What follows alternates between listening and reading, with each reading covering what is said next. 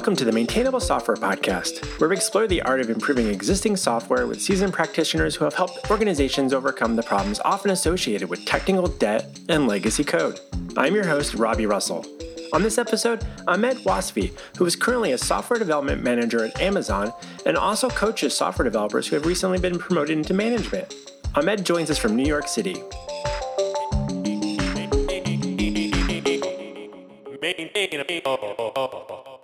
Ahmed Wasfy, we're so glad to have you join us on Maintainable. Welcome.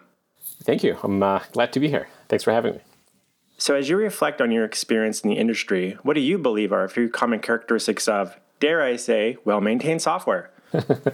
Starting right off the bat with a controversial question. Well, I mean, I don't claim to have sort of an exhaustive list, but I think some things that come to mind, as soon as you ask that question, first and foremost, it needs to serve a purpose, as in, what value is this software adding? What kind of business metric or business goal are we going after? And working backwards from there, how do you track that goal continues to be achieved and continues to be a success? So that's one. As long as you're achieving that, then that means you're doing something right, maintainability-wise. And then there are different ways and kind of achieving that maintainability, in my opinion. You can generally, you need a good balance of sort of new feature development and maintaining kind of the existing code base. You need some way of tracking and monitoring what's going on, metrics, operations, and some sort of rigor around the process of actually maintaining that. And then finally, the biggest real aspect is the people aspect of it. You need to make sure you've got a continuous pipeline of folks that understand that system, a way to train new folks on that software. The hardest part is, striking that balance of keeping them sort of interested in it and actually interested in continuing to develop it further. Do you have a distinction between, does legacy code mean something to you, or do you feel like you talk about that very often? And where would you kind of like draw that line in the sand between legacy and whatever we call software before it's legacy? Yeah, I mean, I don't think I've ever actually thought about that definition in a ton of depth. I suppose, in any code that's been around for a few years, you could argue is already legacy code. I've worked in some languages that are not used externally, for example, or not used as much. But I imagine, someone who's writing Fortran code would call that proper legacy versus an old C++ code, say. Interesting. And one of the things you also mentioned in the previous topic was related to, people and being able to have people come into the project and join it and get trained up on it and have context for it. Like, what are some examples of where you've seen that gone really poorly? Bringing new people into an existing legacy, whatever you want to call it, source code, where maybe there's not a lot of people that were around when the thing was in, the inception of the project, and they're coming in. What kind of things have you kind of seen pop up over the years? Yeah, I mean, there's a ton of examples. I've got one from, one of my own kind of personal experiences at Amazon. So Amazon was big on these, or at least used to be big on these big hiring events where they go to a particular city and do a big hiring event where they'll get tens or hundreds of engineers hired out of that event. There's a bunch of reasons that Amazon tries to do that. It's simpler, it's quicker. You could fly the interviewing team and have a bunch of candidates lined up. They'd usually prep for these sort of months in advance where recruiters would start spamming folks in the region. And then depending on where you are, sometimes there's online assessments to kind of filter. But it depends on how you look at it. One of the bad outcomes out of that is, and I've had to deal with that personally, is you get an entire team that is starting from scratch that is essentially was hired through one of these events. And in my particular example, I had to ramp up that team in a different city than the core team that had the expertise and the knowledge. So I had some like 8 or 9 engineers that I need to ramp up, different levels of experience, which makes a difference, but they're still all new to the company, all new to the code base, without any local experts to help them through it. So I've seen that one. I wouldn't say it was horribly bad, but it was definitely an uphill battle that we probably could have planned for better. Yeah, I don't think I've never worked at that large of an organization, but it sounds like a job fair type thing, and you bring in a bunch of people after that might make it through, and then all of a sudden you have a satellite office or something in a different city now, and like how do you then get them up to speed on the company culture and the software in tandem? And I wasn't anticipating asking this question, but it makes me wonder, like, during those scenarios, how much of an emphasis do you feel like there was on finding the right type of people to be at somewhere like Amazon versus just having the coding skills necessary to do the work that Amazon needs them to do? Like, did you feel like there was a good balance there for that type of, like, distinguishing the type of people you're looking for? Right. Yeah. No, I that's actually a good question. I don't think so. I think it was more of, passing the hiring bar, how to code, how to design a system, typical kind of data structure and algorithms kind of skill. I don't know if there was a ton of thought put into sort of individuals and what teams they'd fit in. But at the same time, I think Amazon and other large companies have this problem where it's really hard to find talent, and maybe that's one way around that. It's you got to pay it off somewhere, right? It's kind of like tech debt. You could take it consciously and then pay it later, but you get some sort of advantage. And with that case, maybe it addresses some of the hiring challenges, but at the same time, it makes for a slightly harder ramp up, and then it's sink or swim from there. And clearly, that has worked for Amazon so far. But as a software development manager, what's your take on the usage of the metaphor technical debt? Do you use it often in your day-to-day work with your team? I do actually, yeah. Although I don't think I think I mostly inherited it from, just being in the tech space for so long. And I don't think I ever sort of questioned my use of the term now until you ask that question. Yeah, I mean, we don't really think about it as debt in the sense of, at least I haven't seen that be very common. You could take debt to, get a mortgage and a home, and most people are okay with that. And most people seem to have a negative reaction to the word tech debt in general. But very few kind of look at it more holistically of trying to balance kind of both sides of the equation.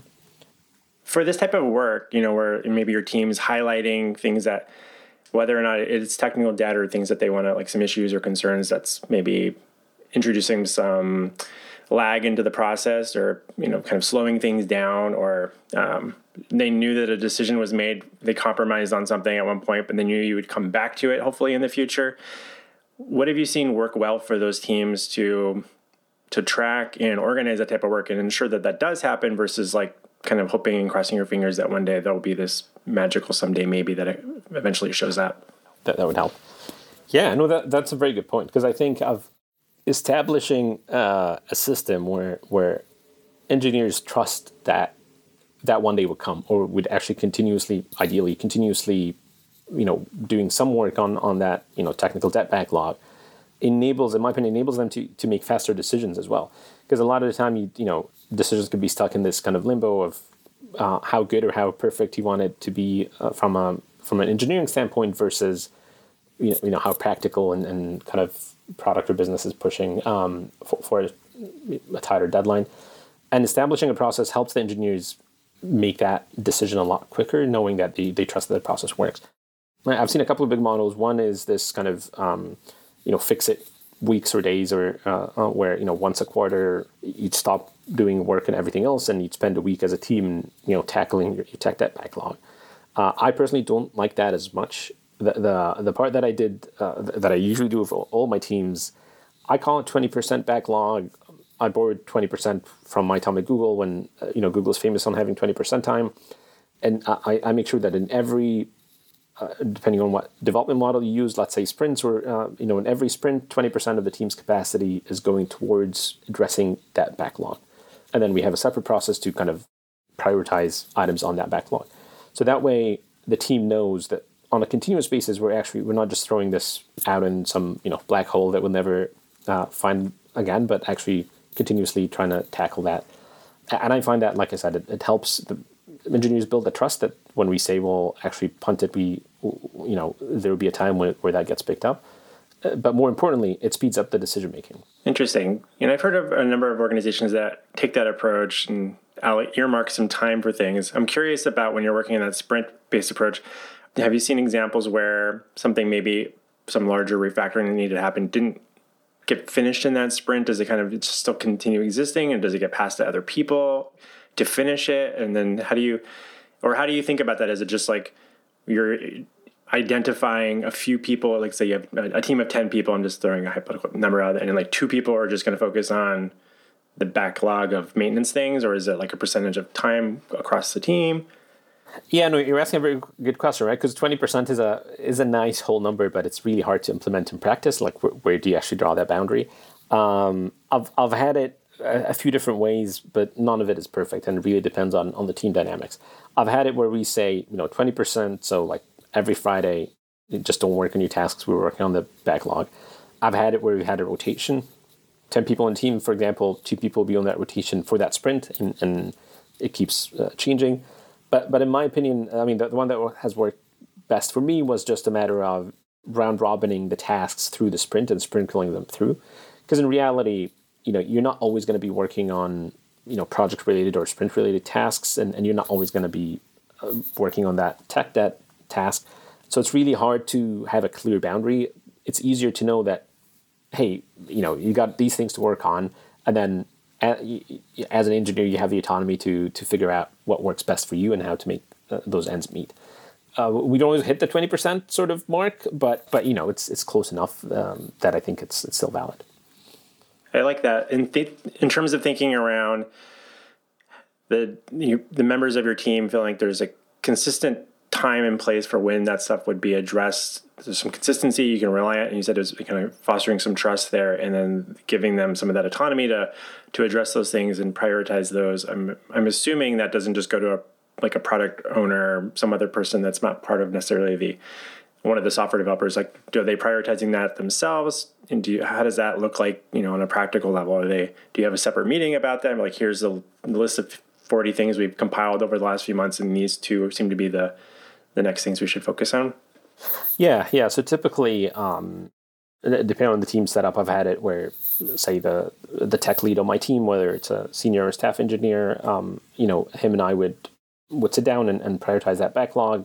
I've had it as frequently as on a monthly cadence if we have more things there that need to be addressed, and I've had it more happen once a quarter kind of thing.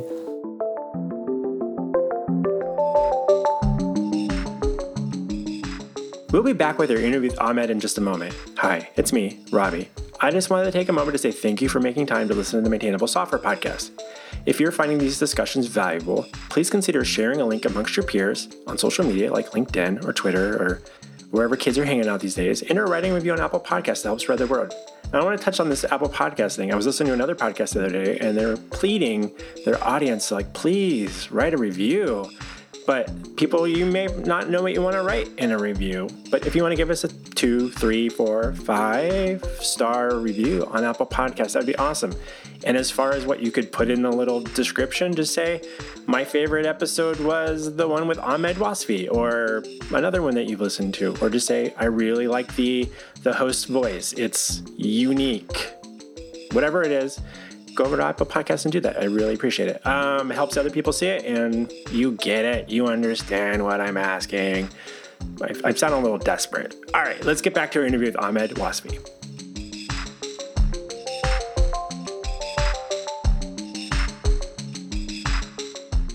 So I want to pivot over to another topic that I was looking forward to speaking with you about, which is around your coaching practice for engineers who have recently been promoted to, say, engineering manager, development team manager, whatever they might call it, their specific organization. And this is all via the Thriving EM. I'll include links in the show notes for everybody. First, do you believe all software engineers should go into management? I think it's a very personal choice, right? I think managers being technical or having a technical background helps. But at the same time, I don't think it's for everyone.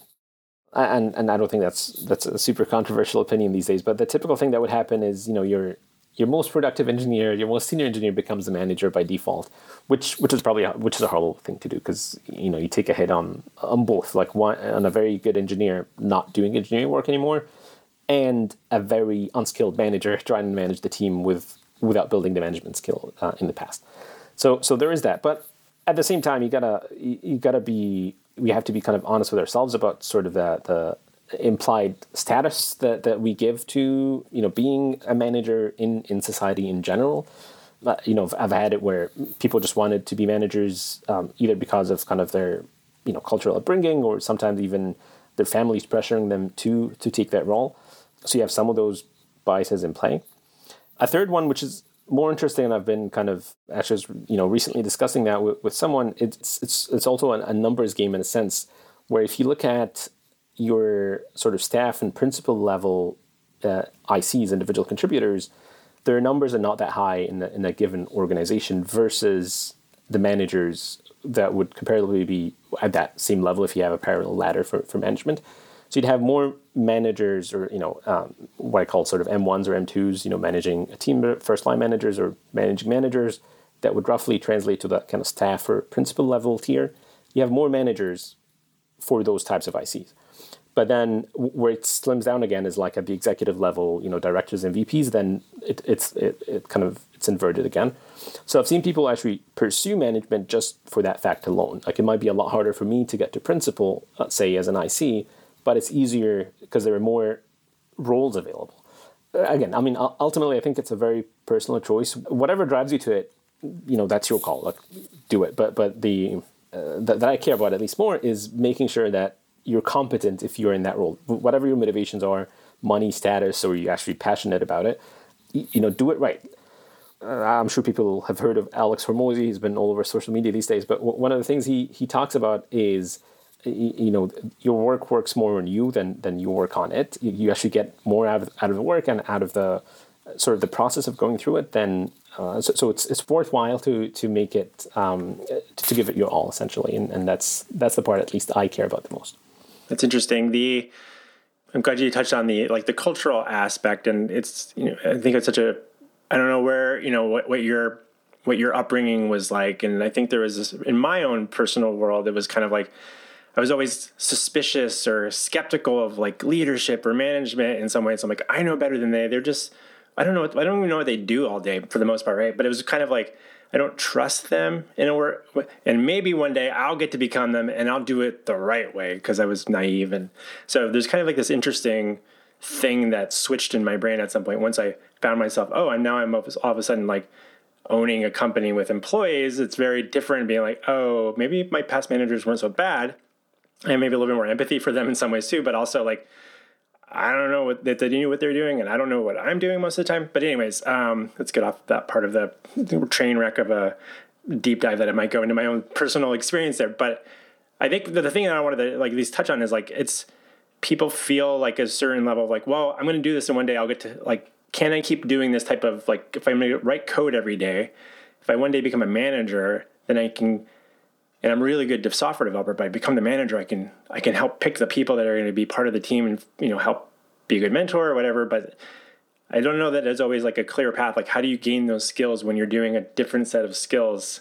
And then one day someone's offers you like, do you want to manage the rest of the team? Because there's a void all of a sudden. So I don't know how that happens, or I don't think there's a question there. But thoughts.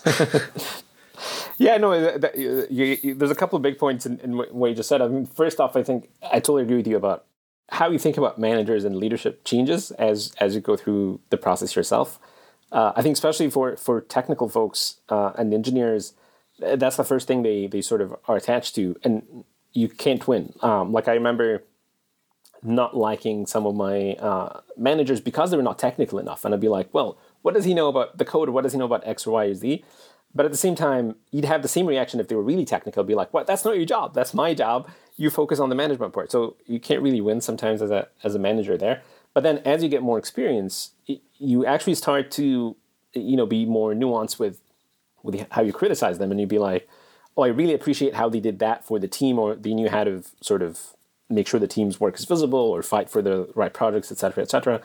So you start having a more, I'd say, balanced view of management as you go through it, which is interesting. It's one of those things I think that it's hard to appreciate by just reading about it or learning about it. Sometimes you have to experience it to get there.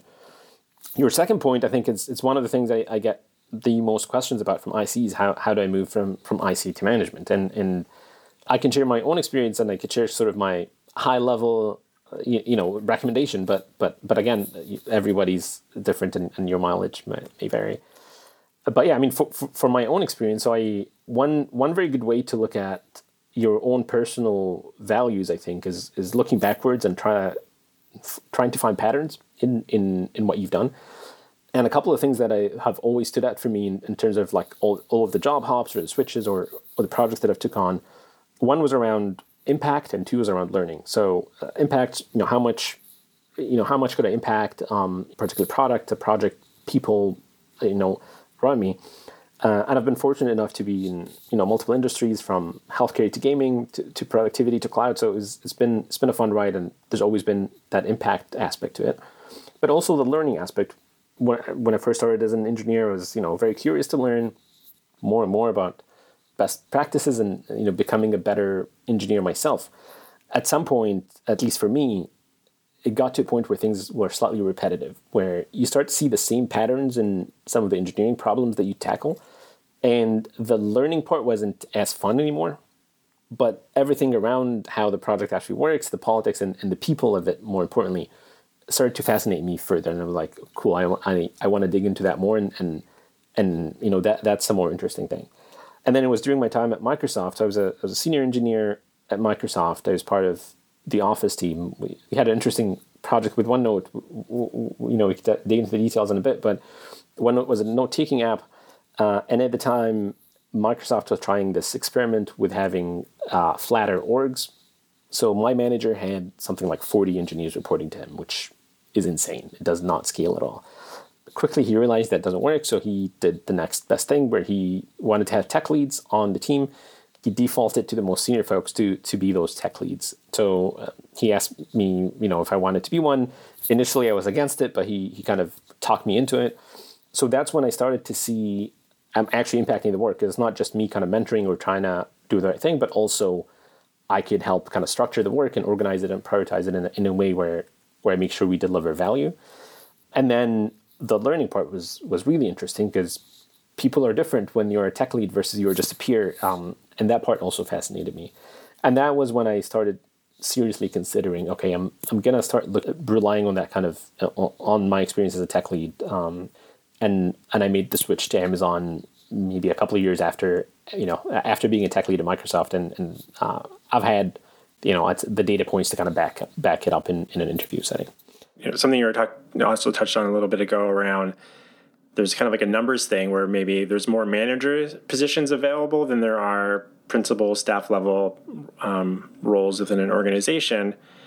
Do you feel like that trend will shift at some point? Like in fast forward 10 years from now, do you feel like there might be more upward mobility that still allows you to be an individual contributor in someone's career versus going down the management path? I don't know. It's hard to predict the future. If I had to bet, I don't think it would change. Just from, again, a pure numbers game, you always have junior and intermediate engineers that need some sort of support structure around them and some sort of help. So you'd always have first line managers in place to help navigate some of that. These days with the tech layoffs, there's a lot of talk about, Shopify just laid off a number of managers, for example, and I've heard stories, none of them verified, about, managers being asked to go back to being ICs in some startups, given kind of given the tech economy in general. I really don't see that trend continuing too long once we bounce back from this. At least that's my opinion. Of course, I could very well be wrong. Yeah, I don't have a prediction on that either. It's just I hadn't really thought about the numbers thing so much, and that could be a real thing. Another thing I'm curious about the types of people that you are coaching. Are they all kind of fitting in a very similar age bracket of some sort, or is it kind of like all over the map from your perspective? Yeah, no, it's actually been all over the map. So initially, my goal was to help folks that just transitioned, or you're very early on in your journey, first 2 years as being a manager kind of thing. At least because that's that's where I felt I have the most value to offer. I've actually had principal engineers that wanted to switch into management much later. I've had folks that have been managers for a few years, have been managing multiple teams, and wanted help with just becoming a more effective leader in general. So it's been slightly all over the map. It's one of those things where initially I thought that's the group that I could help best, but I think we could all learn from each other in different points of time. So yeah, it just happened to be that some people found what I was teaching valuable as well. Yeah, I think one of the things in our industry that I don't feel like we talk a lot about is ageism.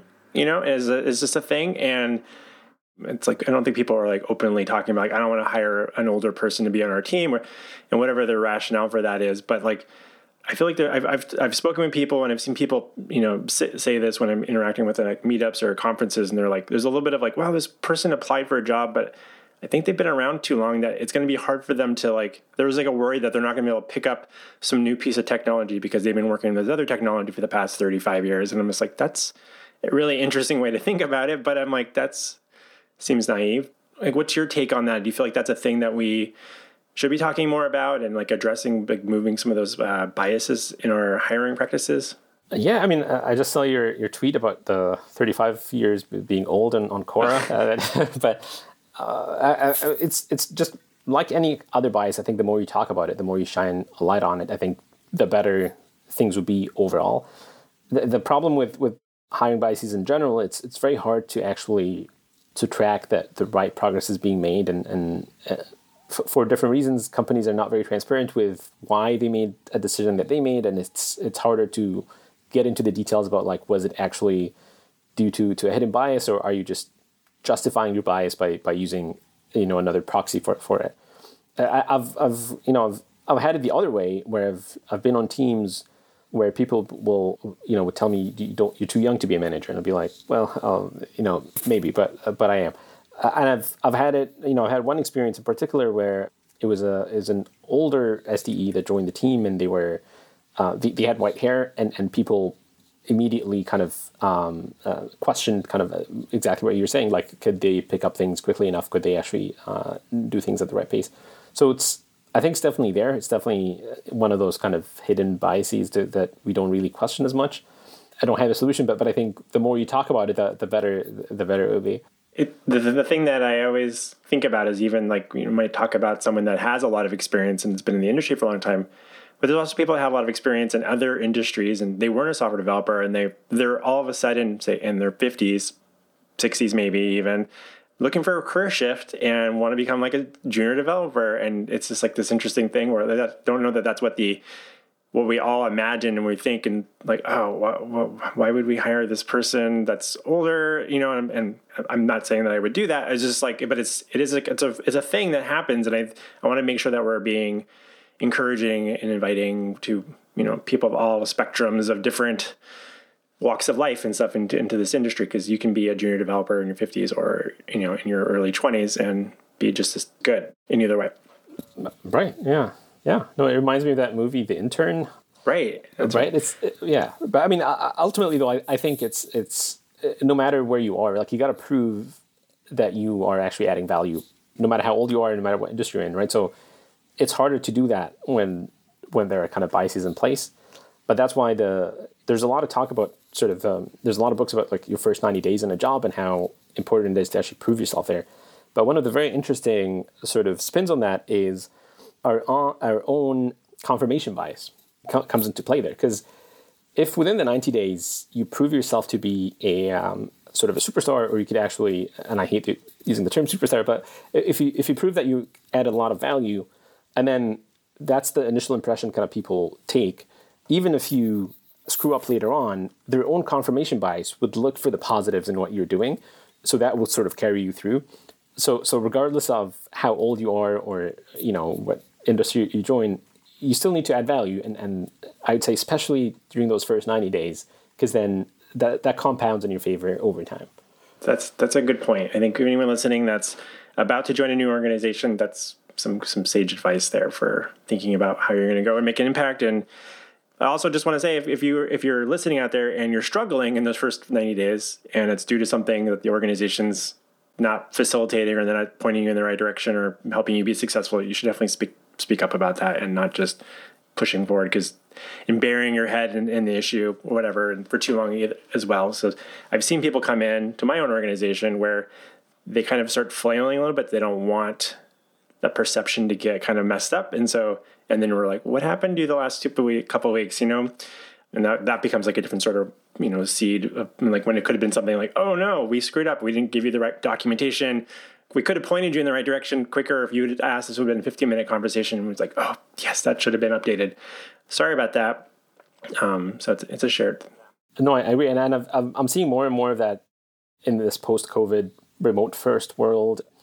And I have a few engineers on my own teams do the same, where, they're fresh out of school, they join a team, and then they want to sort of, for whatever reason, appear to be better than they actually are, and try and kind of go at it alone and fight it solo. When like you said, like a few simple questions would have saved them weeks of time, and that's another interesting tangent to do kind of work from home and remote work. But I think it definitely it's hurting the junior folks more, I would say.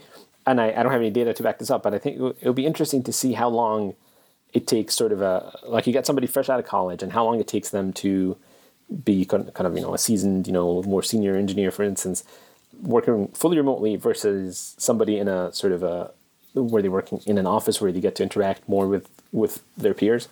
And I'm willing to bet that long-term remote first would hurt at least the more junior folks. But I know that's a debate, and a few people are now mad at me that I just said that probably. But yeah. And I share that perspective, and we do hire junior people, and it was much easier when we were all in an office to see someone struggling, go up and be like, hey, how's it going over here? I saw you've been looking at Stack Overflow for a while. Do you need to talk? Let's hash this out. You can't see that happen, and we don't need to you can get into a conversation about surveillance culture in an organization, but you could just see your coworkers struggling a little bit, and I don't feel like you can see that as easily. And it takes someone having to be raise a hand or ask for help in a Slack message or something like, "Hey, do you have a few minutes?" And please do that, because that's the avenue you can do right now. But it is sometimes you're kind of hitting your head against the wall for a while, or your monitor. Then you should probably speak up, and sooner than later. Definitely. All right, I want to switch topics. There's definitely a couple things I wanted to definitely make sure we have time to talk about. So, for those listening who've been thinking about going, you mentioned this very individual track. Do you think there's some, you mentioned a tech lead type roles, or for those that aren't in that role yet, or what are some things you could advise the people if they want to start dipping their toes into the idea of maybe one day going into management, but they're not there now and they're an individual contributor? What sort of things could they be doing? Right. Yeah, I think at a high level, there's probably a couple of big things they can try to do, and it all comes down to trying to acquire the skills that will convince a prospective employer that you actually will be a successful manager, right? And I think the easiest, there are two broad categories in my mind. One is project leadership, and the other one is people management or people leadership, naturally, right? But I think the easy one is project leadership first, because it's very easy to sort of improve your existing process in a team, whether you step up to help run some of the sprints or stand-ups or assist with project planning and that sort of thing, or fill the gaps, talk to different teams and try to do some of the work needed for a successful project execution, even if there is an existing role today. But obviously talk to them, see how you could help. That would help you get that experience, and especially when for teams that do kind of Scrum based, whether they're running kind of traditional Scrum or some variation of it, it's very easy to find gaps in your existing Scrum process and things to do about it. I've had I had this recently in one of my teams where one of my engineers, she actually stepped up to run our sprint retrospectives. Spotify publishes these really cool kind of retro templates that they use for those, and she brought it into our org and we kept using it, and it was actually a pretty valuable addition. So things like that I think would be the easiest to get. The other side about people management, I think that one is harder to get directly, but there's always proxies for it. For example, a lot of teams hire interns where you can manage that intern directly. Usually you could mentor more junior engineers that join onboard them. Especially in larger companies, there's usually a mentorship system or framework where you could actually sign up to be a mentor and start mentoring people across the org. So that gives you some of those people leadership aspects, obviously not to the full extent you'd want. Depending on how long you've been in the org and how senior you are, off-scene managers rely heavily on senior ICs to get performance feedback on other individuals because they're closer to them. They work with them on a daily basis. So if you get that kind of experience, that gives you another sort of angle into people management and performance management and how that works. So I think those are some of the kind of obvious ones you can take. The hardest one is opportunity, right? So you do all this, you have the skills, you have some data points to prove it. Now you need to find an opportunity where there's actually an open management position that you can actually, tackle. In a way, I think you make your own luck by it's a numbers game, right? You try and in my opinion, you try and force it if that's really what you want. And there's two big ways to force that opportunity. One, tell everyone in your org that you're after a management position, so that at least you'd be considered for one if one comes up, or if there's an upcoming one, which happens a lot more often than you think. Leadership is constantly talking about org structures and how to make things better, more efficient, and there could be talks about those going on you're just not aware of. And then two, the natural next option is applying externally. Some companies would be more willing or to take a chance on somebody with no formal management experience, and it's just up to you to find those and convince them essentially. I like that idea of going around and just being very public about it within your organization. Like, this is what I want to do. This is the track I want. This is my goal. And if it's a supportive environment, they should pay attention to that and think about that. And be honest, if there's not probably going to be an opportunity within that organization, hopefully they can tell you that as well, or tell you what you need to do to get to that point where they feel like they could, let's transition you over that. Because I often wonder about how many managers, I feel like it's probably a lot better than it used to be 15, 20 years ago, where you're the software engineer on the team that's most productive or perceived to be most productive, and the organization leadership trusts your opinion on things. You seem to have a good read on your coworkers, and so they're like, here, can you be a manager because we lost our manager or we didn't have a manager necessarily, and thinking like, I'm just going to get the best developer we possibly have on our team so we can get more of that, right? And then they'll just teach everybody else how to be as great as them. It doesn't always happen quite like that. So that's I think the reality we've all, hopefully all accepted at this point. Given the point in time we are at, you mentioned like Shopify just recently had layoffs as well. And given that the industry has been subjected to a lot of layoffs in the last, 6+ months or so now, I'm curious to get your thoughts on a few kind of questions. So for those listening that might be a manager right now, how can managers kind of, like you say, maybe effectively address the impact and concerns for the team after experiencing layoffs? Like, how do you navigate that? Like, what advice do you have if they've never been in that scenario before? Yeah, I mean, it's honestly a tough position. I wish there was, and like with, I think it's similar with a lot of the management topics. There isn't sort of a one size fits all. My advice was, to start by being transparent about it. We can't sort of dodge the real issue or the actual impact, and especially if you've had sort of teammates that were impacted. But acknowledge what happened, acknowledge what they're going through, but also be very transparent about what you can share and what you can't share. In a lot of cases, depending on how high up you are, you actually don't know until the last minute. So be kind of very transparent with that. The other piece is, I'd say, cut your team some slack, right? Like they're going through an emotional roller coaster, and you got to be conscious of that as they're going through it. Also, try and spin it positively and try and focus on the positives and if you can, get the team together, because I think being together in person, or if you can, then virtually, and try and kind of look for how to unite the team again after what happened.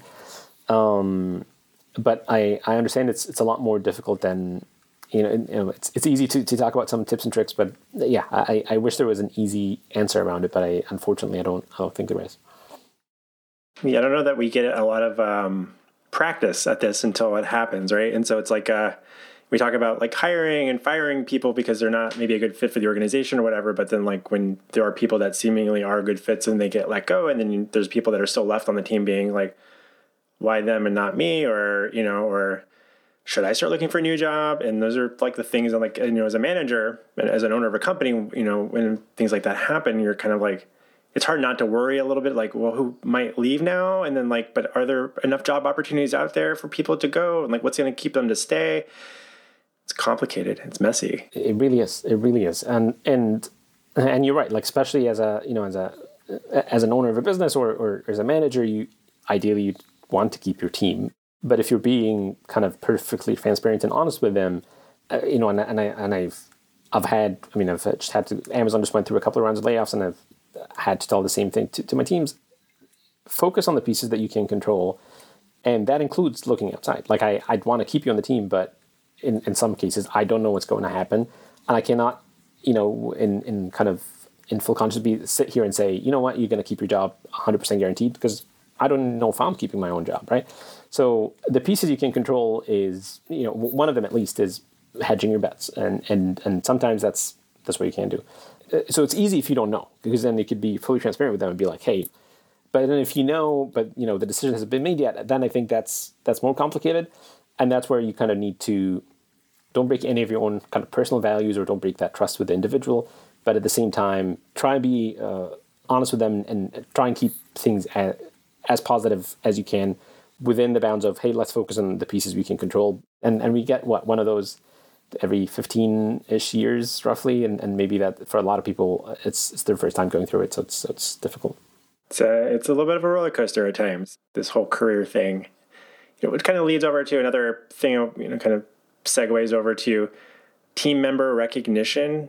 And in particular, do you find that people you work with tend to struggle with being able to give recognition to their team members or their peers? And I say this as someone that's like, I've received feedback from people on my teams in the past that I don't give enough positive praise, because I always seem to be pointing out when maybe something doesn't look right, or and so then I reflect on my own experience in my career. I'm like, I don't feel like I've ever really had a good manager that was really, I've never seen that exhibited necessarily. Like, what are people looking for? So for the people that you're working with, do they struggle with that a little bit as well? Or am I just kind of like this psychopath that probably needs to get some help? No, you're definitely not alone. I think it's mostly kind of in how our minds are, trained, and as engineers, you look for the fault, right? Like, how can the system break? How can we actually figure out how to fix it? How do we mitigate that risk? So I think it's, in a way, a side effect of just how you were trained in as an engineer. I think the research says the magic number is something like 3.2 to 1, so like 3.2 positive reinforcements to one negative or critical comment. That's kind of a healthy average to try and hit. What has worked for me and for some of the folks that have helped kind of coach is a combination of, one, kind of having your own system in place where, like, for me, I just keep it super simple. I have a notepad or just, a note stock that's open in the background. Throughout the week, I'll be noting positive things that I just see from others on my team, and I'll either bring them up in a one-on-one or just, point it out in a Slack message if it's quickly enough. Having that open just forces me to think about it every day. When I look at it, it'll be like, oh, so-and-so, there are no bullets under their name yet. I probably need to look for other bullets. And then the other side of it is try and encourage that as a team, or make that more of a cultural thing. Funny enough, Google has this idea of peer bonuses where I think you sent forget the exact numbers, like $100 or something, $150 per peer bonus. And you get 5 of those a quarter to send out to anyone when they do something you think is worthy of a peer bonus. And most people do not use it. Most people will just have their peer bonuses unused and they don't give them out. Google's way of trying to encourage that culture was trying to, have that peer bonus system, but still people wouldn't do it. So what I try to do at least is in retrospectives, that's the first thing we do. And I think that's a very common template, just recognize kudos or whatever to folks that have done a good job and try and build that into the culture. But yeah, I think those are the two mechanisms that have worked for me in the past and still do to this day. But that's interesting. I think around team members that are, especially if you're a little bit, maybe a couple layers back from in some way. So I'm in we have like a 16-person company right now, and I'm not the engineering manager. We have developers that have a manager. And then sometimes I'm like, well, I'm not really that close to like the day-to-day work that's happening. So unless I'm like meddling, in some ways, I'm almost like back to the surveillance thing. I'm like, what's going on in this Slack channel? Like, what are we working on? Maybe go look at these Jira tickets and stuff like that. And then so it feels a little weird for me to probably think like I need to go around and find some positive feedback for everybody in my organization.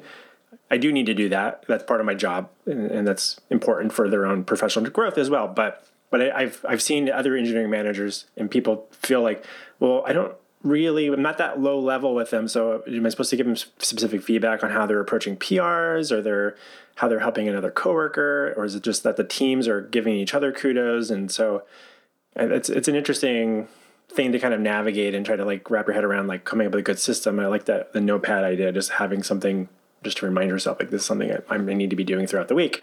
Right. And it's honestly like, it's easy to overthink your way out of it. Is like, oh, is this like good enough? Is this, I mean, my advice would be when you start, just any positive thing, like it could be a PR, it could be a design doc, it could be a comment they made in a meeting, it could be anything. And I think every little bit helps. And then as you get better at it, you could start to filter those a little bit more. But early on, I'd say don't sort of pre-filter. It's harder, like you say, when you're more removed, or if you're managing managers or having a larger team. Ideally, I would say develop your leaders to fill those shoes.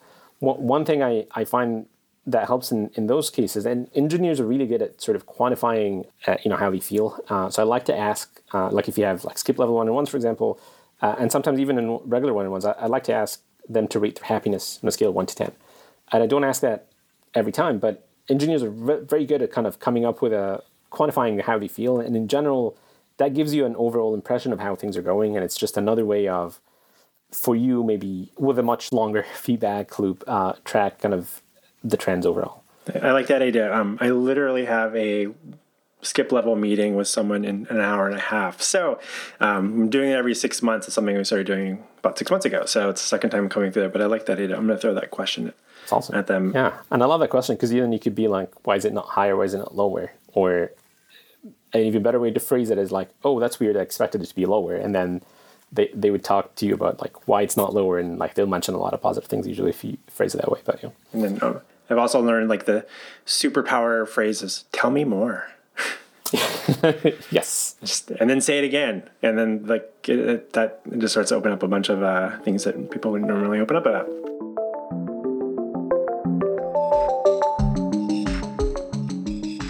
Hi there.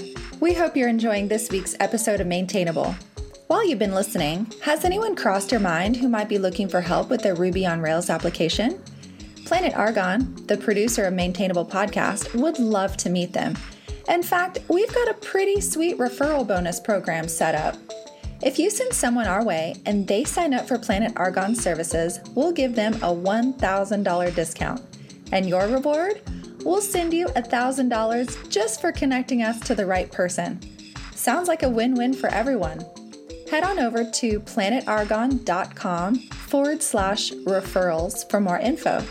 That's planetargon.com/referrals.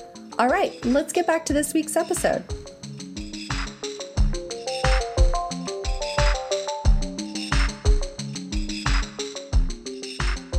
So a couple of quick last questions for you, Ahmed. Let's imagine there's a few software developers listening right now, and they've been at the companies for a few years, and they don't feel like their concerns around, say, long-term maintainability have been heard by management or I'm air quoting, the product people or whoever's deciding and controls the purse strings. Perhaps they've tried a few times to advocate for some refactoring of maybe improving the test suite, upgrading the framework they're using, but have heard not right now, a few too many times. Aside from recommending that they go look for a new job, what advice would you give them today on how they can start taking some action? Very good question. And we've had something very similar. OneNote, when I led a project to modernize our stack. Without going into too much detail, but you're right. I think there's sort of, you either play victim and you complain about it and do nothing, getting up and leaving, which I think is an equally easy option. I think the hard part is to actually try and actually change something. The way I'll talk about my experience, and I think it could apply to others as well. But in the OneNote days, and just maybe for context, if we have a couple of extra minutes, I could talk about that. But as part of Office Online, like Office 365, It's a monolithic code base with Word, Excel, and OneNote. But one of the annoying things, like it would take 4 hours to build the entire code base. It would take an order of minutes to actually make a front end change. So it was written in Script Sharp, which is an internal language that looks very similar to C Sharp, but then gets transpiled into JavaScript to run in a browser. But engineering velocity was super slow as a result of that. It would take weeks to deploy that to production because you had to test a bunch of Office products with it. And everyone was not happy with it. We had the same problem we needed to change, but seemingly no response. So a couple of things I tried to do. Look, one, in fairness, I had a supportive manager that gave me the autonomy to do some of those things, so that's important. But also, try to find a business win or a business deliverable that would actually, that you could tag these things to. And then two, I would say, find the smallest piece that you could tackle and actually deliver value in first, and to show kind of proof that this works, and how that, more importantly, would improve some of the bigger metrics. So in our case, we decided to, again, without going into a lot of details, get a single component. So think of Office, if you think of the Office toolbar, there's a bunch of icons, like pick one, for example. It was more complicated than that, but for the sake of this example, pick one and modernize it or change it, or like that was the piece we picked at the time, just to show the value. And we actually had data that showed both kind of what we called inner loop, like how much developer velocity improved if they're working on that component, and then how long it would take us to actually test it independently and deploy it. Think of it as microservices, but for the front end development world. So we had data to back that up and show the savings in sort of in dev months if we were to apply that more broadly. And then the second piece is tagging it to an ongoing project. At the time, OneNote, there was a big project around kind of a UX overhaul and trying to redesign the look and feel of the app. And we showed how much faster things could be if we, at the time it was in React, if we built it in React versus rely on the old kind of Script Sharp way of doing things. When we did that combination of, showing that it works and then proving to our product managers with numbers that we could actually develop this thing a lot faster, that's when we start getting more traction behind it and more wins. So your first response you get is likely be a no, or likely be a, we'll do it later, but try and find those little kind of wins and pushing through. At least that would be my advice. And then if all else fails, leaving is the easiest option, like I said. I like that around just focusing on trying to finding, say, some business value or business win.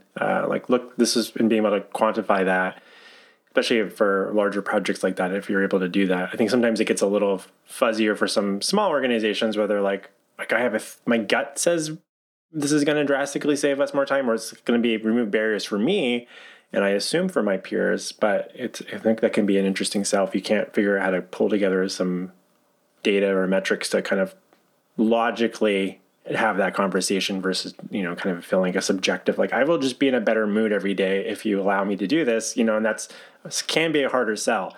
It doesn't mean it's not a worthy thing to also address. Right. Yeah. And no, you're right. And in those cases, I would say, try and find, proxy metrics and estimates as much as you can. Even if you just look at you look into like your Jira or whatever ticket management system you've got and look at lead times for different things and come up with reasonable assumptions about how things would change after what you propose happens. Again, there are assumptions, but some data is better than just a gut feel. That's true. Is there a non-software, non-technical book that you find yourself recommending to people? Yes. I mean, I love that question. And I think my answer would change depending on when you ask me. But at least today, it would be a book called Mastery by George Leonard. So there's a couple of Mastery books. I don't mean the Robert Greene one, but the one I am talking about is by George Leonard.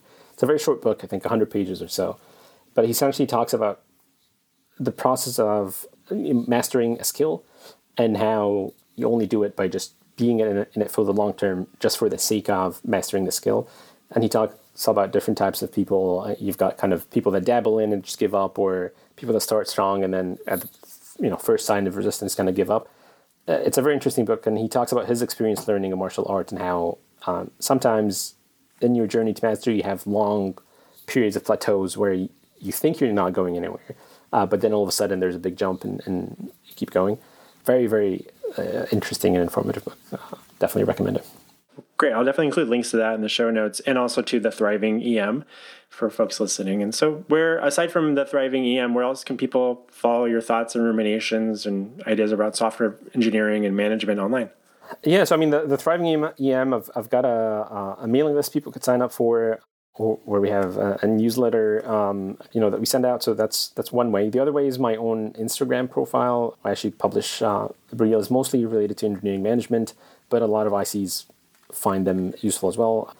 We can link my account in the show notes as well.